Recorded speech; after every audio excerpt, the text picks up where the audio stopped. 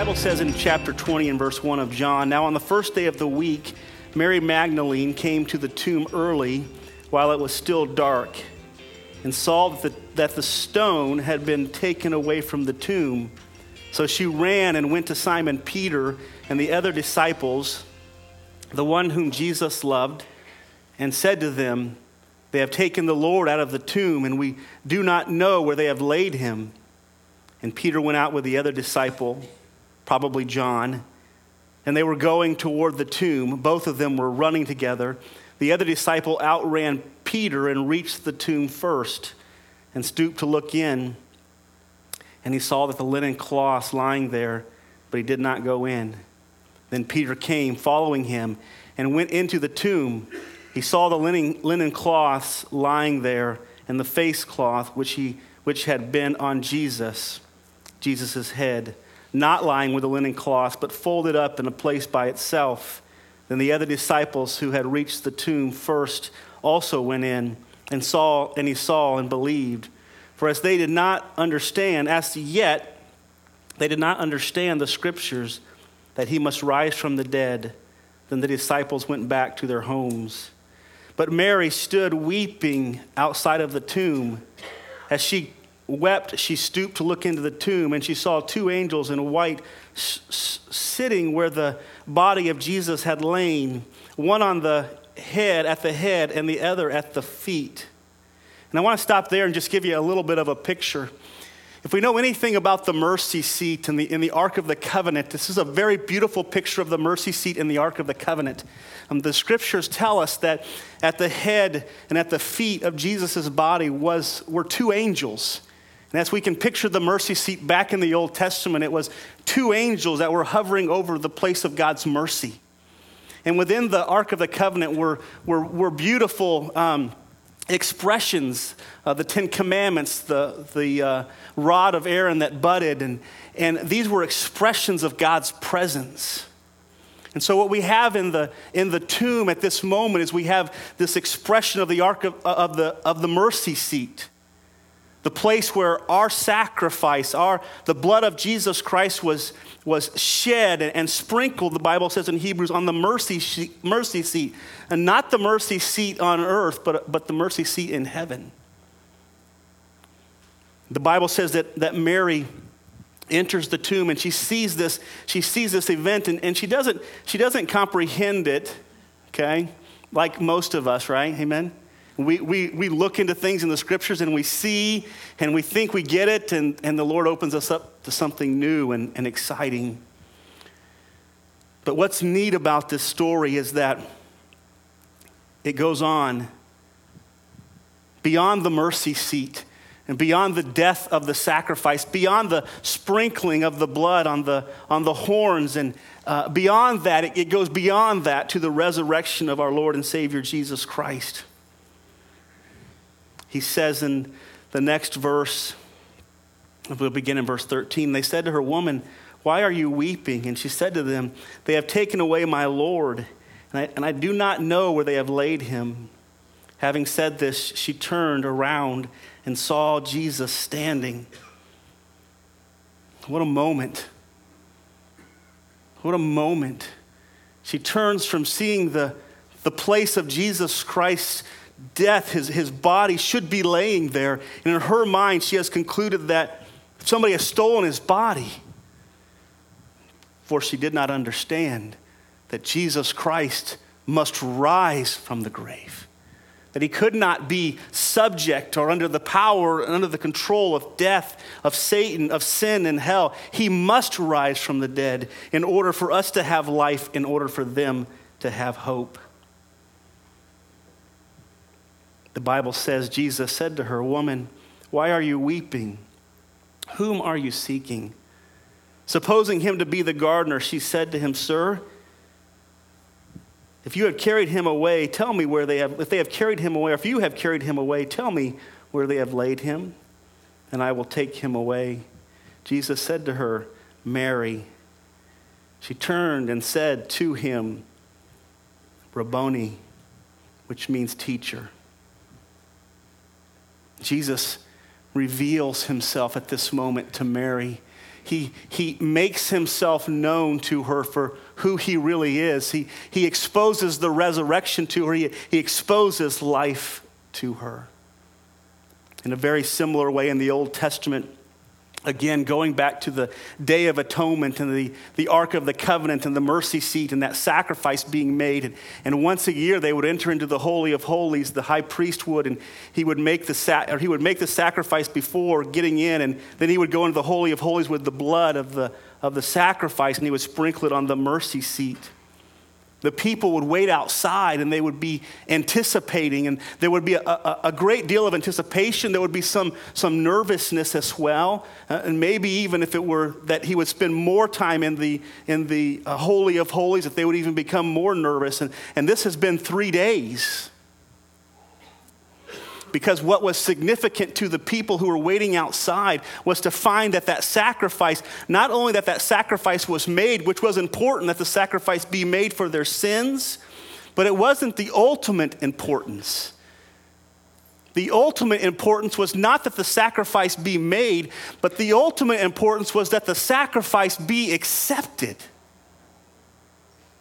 You see, if a wrong sacrifice was made, the Bible says back again in Exodus and Leviticus, the Bible says if the wrong sacrifice is made, then the high priest would die. He would not return to them as they expected. He would not be revealed to them again, showing forth that the sacrifice, that the blood that was shed was pure blood, it was acceptable blood, and that the God of the universe, the creator of all things, the judge of all things, has accepted that sacrifice. And for a year, the people of God, the Jewish people, the Hebrew people, would be restored into his favor because their sins had been not paid for, but their sins, according to scriptures, had been covered for a season. They did this year after year after year. And the picture is very, very clear for those 3 days. The people, again, this morning, they're running to the tomb. They're frantic in a very similar way, waiting to see, because Jesus Christ was not only the sacrifice, but the Bible teaches us in Hebrews chapter 8, 9, and 10, we won't turn there because of time, but the Bible teaches that Jesus Christ was the sacrificer. That he wasn't only the Lamb of God who takes away the sins of men, but he is also the high priest who's offering himself on the altar for our sins. He offered himself. The Bible tells us in John chapter number 10, no one takes my life from me. I lay it down freely. If I lay my life down freely, I have the power to do what? I have the power to take it back again. You see, that morning when Jesus Christ rose from the dead, he revealed to all of us that he was not only the sacrificial lamb, but that he was also the high priest. And in addition to that, he revealed to all of mankind that the offering had been accepted. The sacrifice of Jesus Christ was acceptable to God the Father. And because the sacrifice of Jesus Christ was acceptable, many, many benefits, many blessings come to his disciples, but not only to his disciples, but also come to us as beneficiaries of his sacrifice. This morning we read out of 1 Corinthians 15. The Bible says if Jesus Christ has not risen from the dead, that we are still in our sins. And it's the same picture again in the Old Testament. If the high priest did not come out of that Holy of Holies and present himself to the people, it was a sign that they were still in their sins. Listen to me this morning, folks. If Jesus Christ hasn't become, by faith, your Lord and Savior, the scriptures teach us clearly that we are still in our sins. And if we are still in our sins, and remember, it's not just that he died for us. That's great, right? Lots of people love to talk about Jesus died for my sins, but Jesus didn't just die for us. Jesus rose again, and he rose again to give us life. He rose again to come and live within us, to give us himself, so that we can become a part of the things that he accomplished for us. Or we can become a partaker or a participant, if you will. The resurrection of Christ is a sign to us. It's symbolic. In its event, it's real. It's a reality, but it's symbolic to us that Christ Jesus' blood, which was shed 2,000 years ago, was accepted by God the Father, and it was accepted eternally for our sins. The Bible tells us in Isaiah 53, perhaps you're familiar with the passage of Scripture. It talks about the fact that he bore our griefs and our sins were placed upon him, and by his stripes we are healed. In verse number 10, the Bible says this, "Yet it was the will of God to crush him. He has put him to grief when his soul makes an offering for guilt. He shall see his offering. He shall prolong his days. The will of the Lord shall prosper in his hand." Another version says it this way, that it pleased the Lord to bruise him. It satisfied the Lord to bruise the Lord Jesus Christ, his only begotten Son, for the sake of our sins. So in the resurrection, there's extraordinary hope. If you'll take your Bibles and go with me to the book of 1 Peter, this will be our kind of our resting point for the remainder of our service.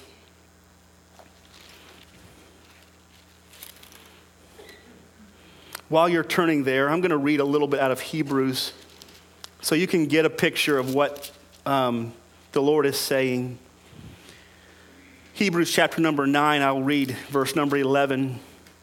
"When Christ appeared as the high priest of the good things that have come, then through a greater and more perfect tent, meaning body, not made with hands, that is not of this creation, he entered once for all into the holy place, not by the means of the blood of goats and calves, but by the means of his own blood, thus securing eternal redemption." We go down, I'll read a few more verses. "For if the sprinkling of defiled persons with the blood of goats and bulls and with the ashes of a heifer sacrifice for the purification of the flesh, how much more will the blood of Jesus Christ, who through the eternal Spirit offered himself without blemish to God, purify our conscience from dead works to serve the living God?" And then we skip down to verse 24. "For Christ has entered, not into the holy places made with hands, which are copies of the true thing, but he has entered into heaven itself." You see, the Holy of Holies that we read about in the Old Testament on this earth is just simply a symbol of the Holy of Holies that is in heaven. And the mercy seat that we read about in the Old Testament is simply a symbol of the mercy seat that is in heaven. And while every year they made a sacrifice on this earth, on this earthly mercy seat, and they sprinkled the blood on an earthly mercy seat, and God considered it acceptable for a season, during this time, the blood of Jesus Christ was not an offering that was made on an earthly mercy seat, but it was an offering that was made on a heavenly mercy seat. And God said, accepted, acceptable, perfect, holy, righteous, everything necessary to not just deliver my people temporarily, but to deliver them eternally. Amen? Let's read on. Verse 26. "For then he would have had to suffer repeatedly since the foundation of the world. But as it is, he has appeared once for all at the end of the ages, to put away sin by the sacrifice of himself. And just as it is appointed for men once to die, and after this comes the judgment, so Christ, having been offered once to bear the sins of many, will appear a second time, not to deal with sin, but to save those who eagerly wait for him. In 1 Peter, there's an expounding of this, and Peter is writing to encourage the people that he's writing to, and he's writing from the context of suffering in the same way that whole morning for the disciples and the ladies there was a time of frustration and being frantic. The Christian's life, the life of a Christian, was getting ready to be the same. And the Lord reminds them of the resurrection of Christ and what that resurrection means. And that's how I want to close this morning. That's how I want to, those are like a pastor's famous last words. When you hear that's how I want to close this morning, you're thinking like 5 more minutes, right? Forget it. At least 10 more, right? I want to just give you this morning in kind of context of the message here. I want to just talk about for a few minutes on what the resurrection accomplished. What the resurrection caused to be permittable or allowed. How the resurrection can affect you and how the resurrection has affected me. And how the resurrection has affected a lot of us. It's possible that there's someone, listen, let's be honest. It's not just possible, it's likely that someone sitting in here on Easter morning does not know Jesus as their Savior. They don't. They've never seen, honestly, the scripture says this, they did not understand. They could see everything could be unpacked for them, and they look at it and they say, it doesn't make any sense. How many of you this morning who are Christians, before you were a Christian, it didn't make any sense? You know what? Every single one of us.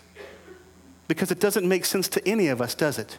It all is confusing if you don't have the Holy Spirit.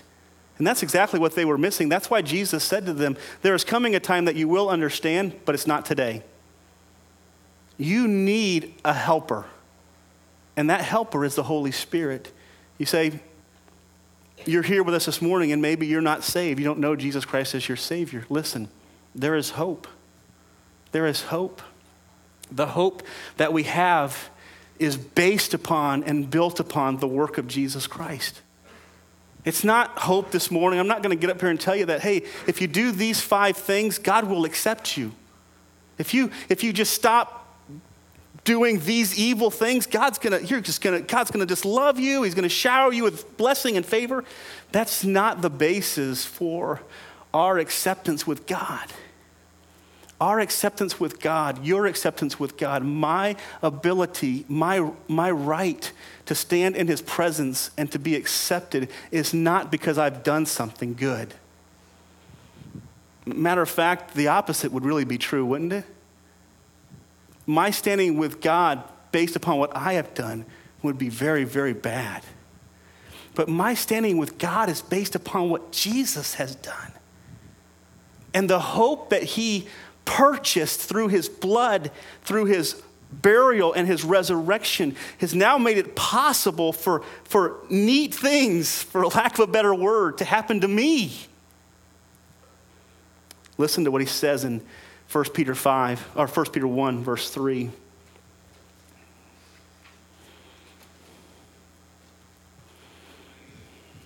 He says, blessed, or the Greek here says, bless the God and Father of our Lord Jesus Christ.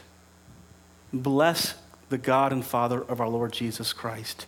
According to his great mercy, he has caused us to be born again to a lively hope. Now watch these next words. Through the resurrection of Jesus Christ. In other words, there are certain things that are going to take place. There are certain things that are going to happen in the life of a believer that are based on the resurrection of Jesus Christ. Their foundation is found in what he has done. The scriptures call him on many occasions the first fruits.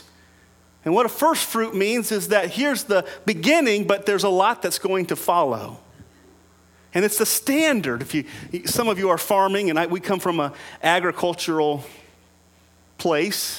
community, Nebraska, very agricultural. And the first fruits were the standard. It was the expectations for all of the other fruits. And that's the way it is with the Lord. He is the standard, and he is the expectation for all of us.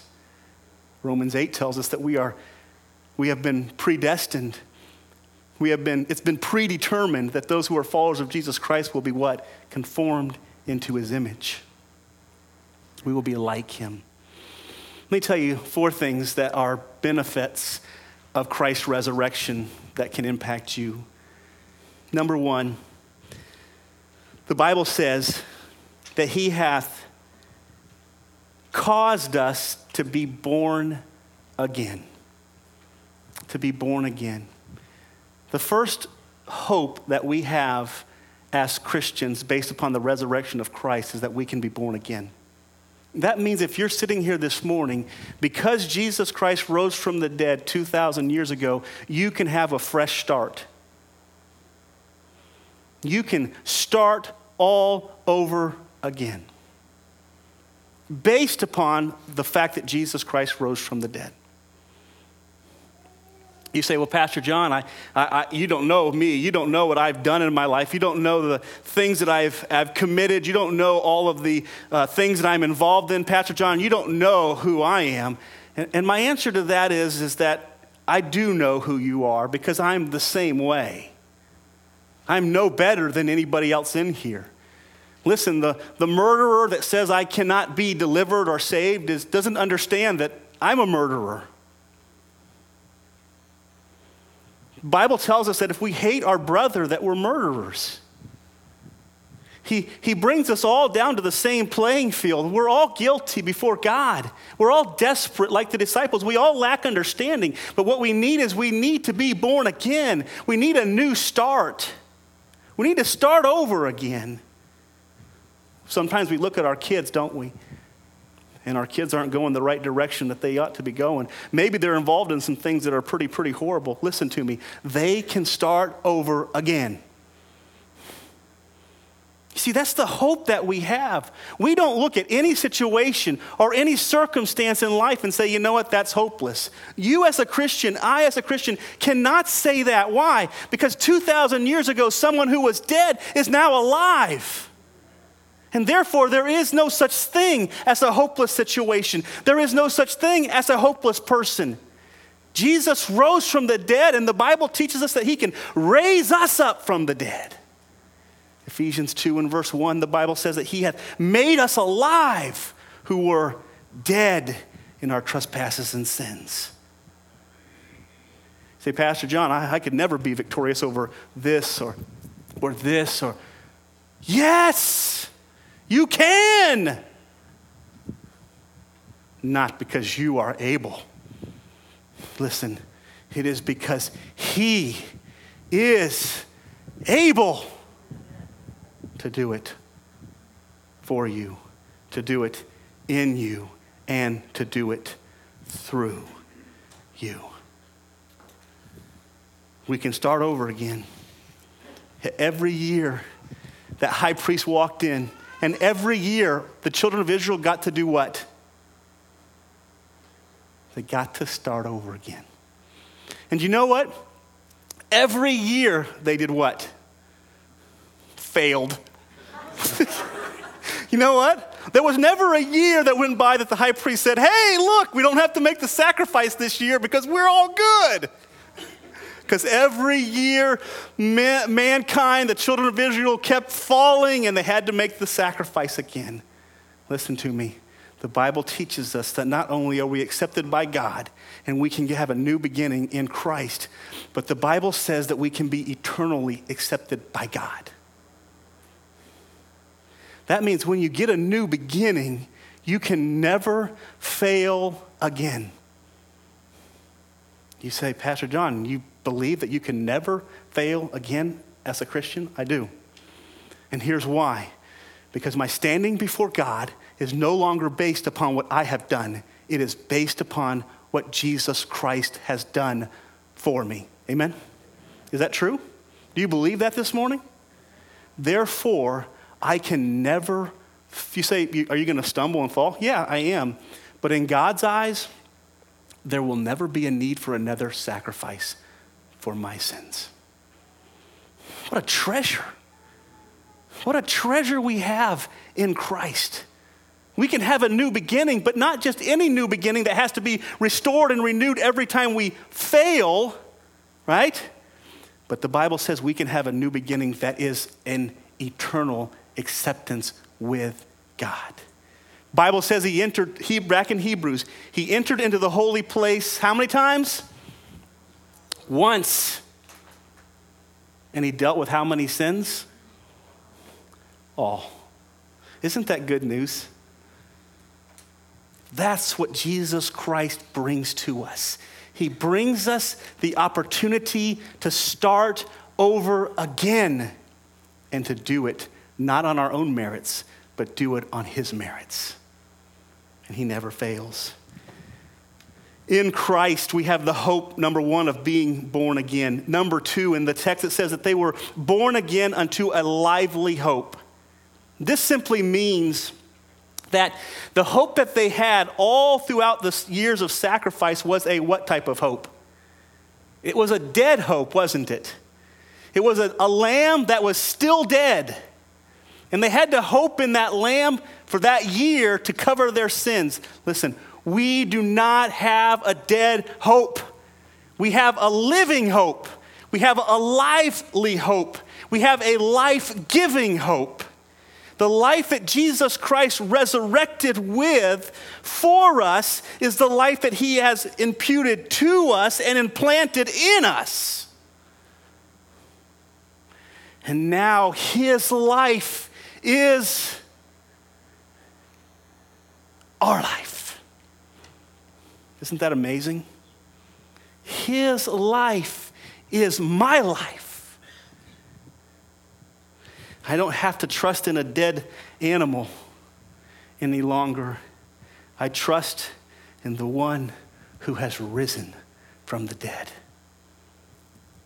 Colossians 1:27, the Bible says, to them God chose to make known how great among the Gentiles of the riches of the glory of this mystery, which is Christ in you, the hope of glory. Christ in you, the living, resurrected Lamb of God living inside of you. If you're a Christian this morning, that's the reality. God sees you in light of Christ because he has become your life. It is a living hope. It is a life-giving hope. And then if you'll think about this as well, John 4 and verse 14, the Bible says, whoever drinks the water that I will give them, speaking of eternal life, will never thirst. Indeed, the water that I will give them will become in them a spring of water welling up to everlasting life. In other words, the life that you have, Christ accomplished it, imputed it, and implanted it in you, but now it's meant to impact whom? It's a spring. It's meant to impact that person sitting next to you. It's meant to impact others. You see, Jesus was an example of giving life, and we are called to do what? To give life. We give life through the gospel. We preach the gospel, and the gospel gives life. We have the hope of a new beginning. We have a living hope, a lively hope. Number 3, the Bible says this. He goes on to say in verse number 4, we have been through the resurrection of Jesus Christ from the dead to an inheritance that is imperishable, undefiled, and unfading, kept in heaven for you. We have a hope of eternal inheritance, eternal rewards.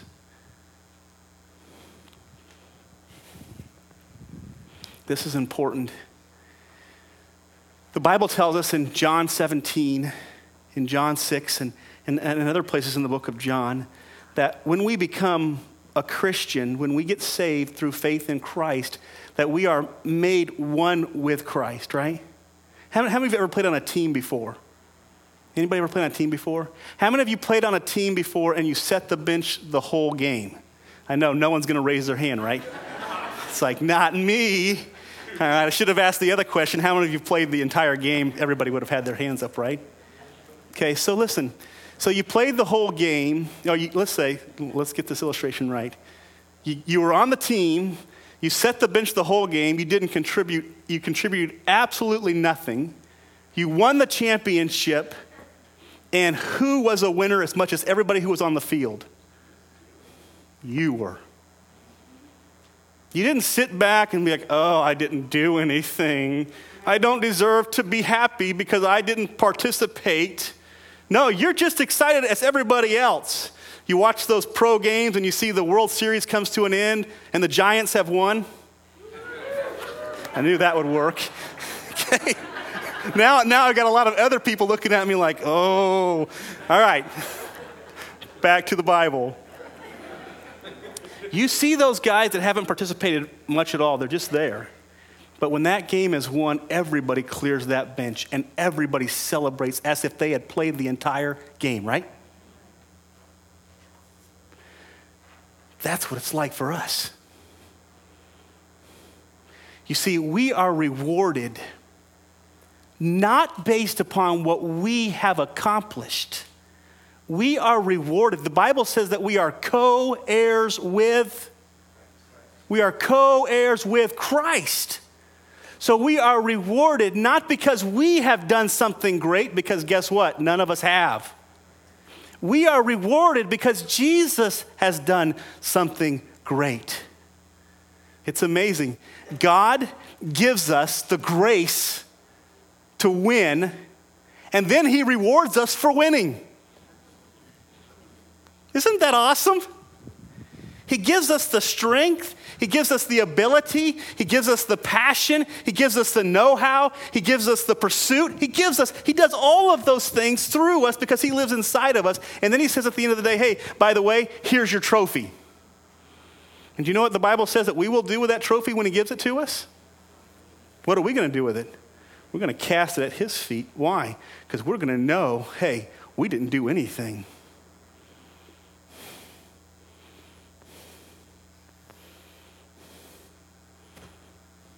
The Lord has done it all. Amen? He's going to reward us.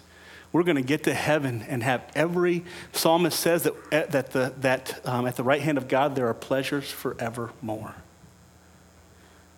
One of the neat things about being a Christian is I don't live for the pleasures of this life. I live for the pleasures of the next life. But I know this, they're going to far outweigh this. The Lord even says if we're not willing to sacrifice this, we'll not get that. A lot of people, you ever met somebody that had the potential, the opportunity to make a lot of money or to have a lot of things, but they were so possessive of what they have that they would not let it work? And what they did was they had what they had, but they didn't have more. Some people are going to cling to this life so tightly that they're going to miss out on what God has for them in the next life. Some of us, the Bible says this, if we will deny ourselves, take up our cross and follow him, if we will lose our life, if we'll let go, the Bible says we get that. Eternal inheritance. The Lord says it's an incorruptible inheritance, which simply means it cannot be impacted by corruption, by crime. The word is not related to corruption like rust, but it's related to corruption like crime. When you make an investment in this life, is it not subject to corruption? Is it not subject to some criminal? I mean, all you have to do is follow the economy for the last 20 years and you see these guys, taking your money and then putting it into their bank, right? We see that corruption all over our system. Here's what the Bible says. If you will lay up for yourselves treasures in heaven, there is no corruption there. Matthew 6. Right? Our eternal inheritance is not subject to corruption or crime. The Bible says it's undefiled, which means it's not subject to corruption or decay. It's not subject to losing any value. Okay? It's not subject to losing any value. I remember in the 90s, when the stock market basically collapsed, I had a pastor friend of mine who was ready, right on the stage of retirement, and the stock market didn't do very good. And he came to me and he says, man, my retirement has just been extended 10 years later. And it was frustrating for him. And the reason is that the value of his investment declined. The value of your investment in heaven will never decline. That's what the Bible says here. Our inheritance is not subject to decline in value. And then the last thing that he says is it's unfading, meaning that the beauty of it is never going to fade away. We look at those flowers in the spring and we see them blooming and we see those beautiful colors, right? We think that's amazing. But you know what happens in fall or even later in the year? They all start to turn. We love the green, right, on the hills. We drove here and we thought, my goodness, this is amazing. And then when we got here, everybody said, don't worry, they'll be what color soon? Yeah, exactly. Right? You know why? Because the earthly treasures fade. But the Bible tells us that heavenly treasures never fade. They never lose any of their beauty. This is what we can have through the resurrection of Christ. It means this, that Pastor John, how do I enjoy those treasures? It's by investing your life in living out his life. Galatians 5, by living out the fruits of the Spirit, by manifesting what he has done for you to others, by showing them how great your God is. Do we have a great God? I mean, seriously, do we have a great God? We do, don't we? Sometimes we need to be reminded of how great our God is. The resurrection of Christ has secured for us an inheritance. And we partake of that, not by works that we have done, but by works that he has done through us. The last thing that he says, and this is my last thought, I'm going to hold to that. He says, kept in heaven for you, who by God's power are being guarded through faith for salvation, ready to be revealed in the last day. The last thing we have because of the resurrection of Christ is we have hope that our inheritance and our salvation is secure. Thank you. It is secure. It's not temporarily secure. It's not for a year or 10 years. It is forever. Your salvation is forever, based upon, founded upon the fact that you are a good person. No, you guys correct me. I'm glad to hear that. We are eternally secure because of what Jesus Christ has done for us, plus nothing and minus nothing. Matter of fact, let me submit to you that plus something or minus something equals nothing. Jesus says, I am the way, the truth, and the life. No one can come to the Father unless they come through me. It's true, isn't it? It's not my words, it's Jesus' words, and he's way more important than I am. John 10, 27 through 30, my sheep hear my voice and I know them, and they follow me, and they shall never perish. No one is able to pluck them out of my hand. Romans chapter 8. What shall separate us from the love of God? And it goes on to describe tribulation and distress and demonic powers. Everything that you could ever think of that could possibly separate you from God's love. And listen, at the end of the day, he says, nothing can separate us from God's love. The question that we have to ask ourselves this morning is this: am I in God's love? That's the question.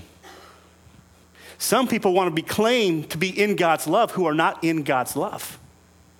They want to claim all of these things that I just talked about who are not under God's grace.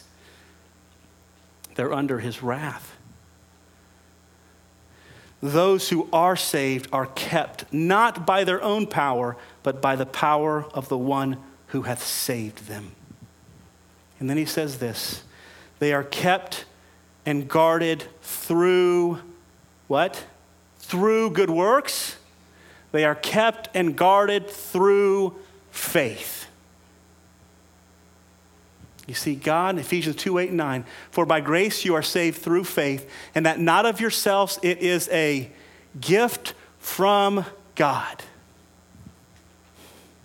The faith that God demands of you to be accepted by God is the faith that God gifts to you when he comes to live within you in the power of the Holy Spirit. And you simply have to rest in him. Is it easy to do? No. You have to rest in him for power to rest in him. Right? Amen? But listen to me this morning. If you're here, you don't know Jesus Christ as your Savior, he is amazing. He has done everything necessary for you to be born again, for you to have a hope in something that is alive, not in your works, not in a dead sacrifice, but to have hope in one who died, was buried, and 3 days later rose up. I tell you what, I like to hope in that, right? You can have that hope this morning in Christ. You can have the hope of an eternal inheritance, and you can have the hope that is secure. And you say, how do I possess that, Pastor John? You possess it by faith. It's by faith. And it's by faith alone. The Bible says in Romans chapter 5 and verse 19, for as by one man's disobedience many were made sinners, so also by one man's obedience many will be made righteous. Let's pray. Father, we thank you for the hope that we have because of the resurrection of our Lord and Savior, Jesus Christ. And I pray that you will awaken the heart of one who's here this morning, who is still dead in their trespasses and sins, has not come to recognize the significance and the sufficiency of Christ. I pray that you will awaken them this morning, that you might save them, bring them to yourself, deliver them from all of the bondage that they experience now, and set them free to follow you. Thank you so much for your word. We pray that you would use it to bring about your results. In Christ's name, amen.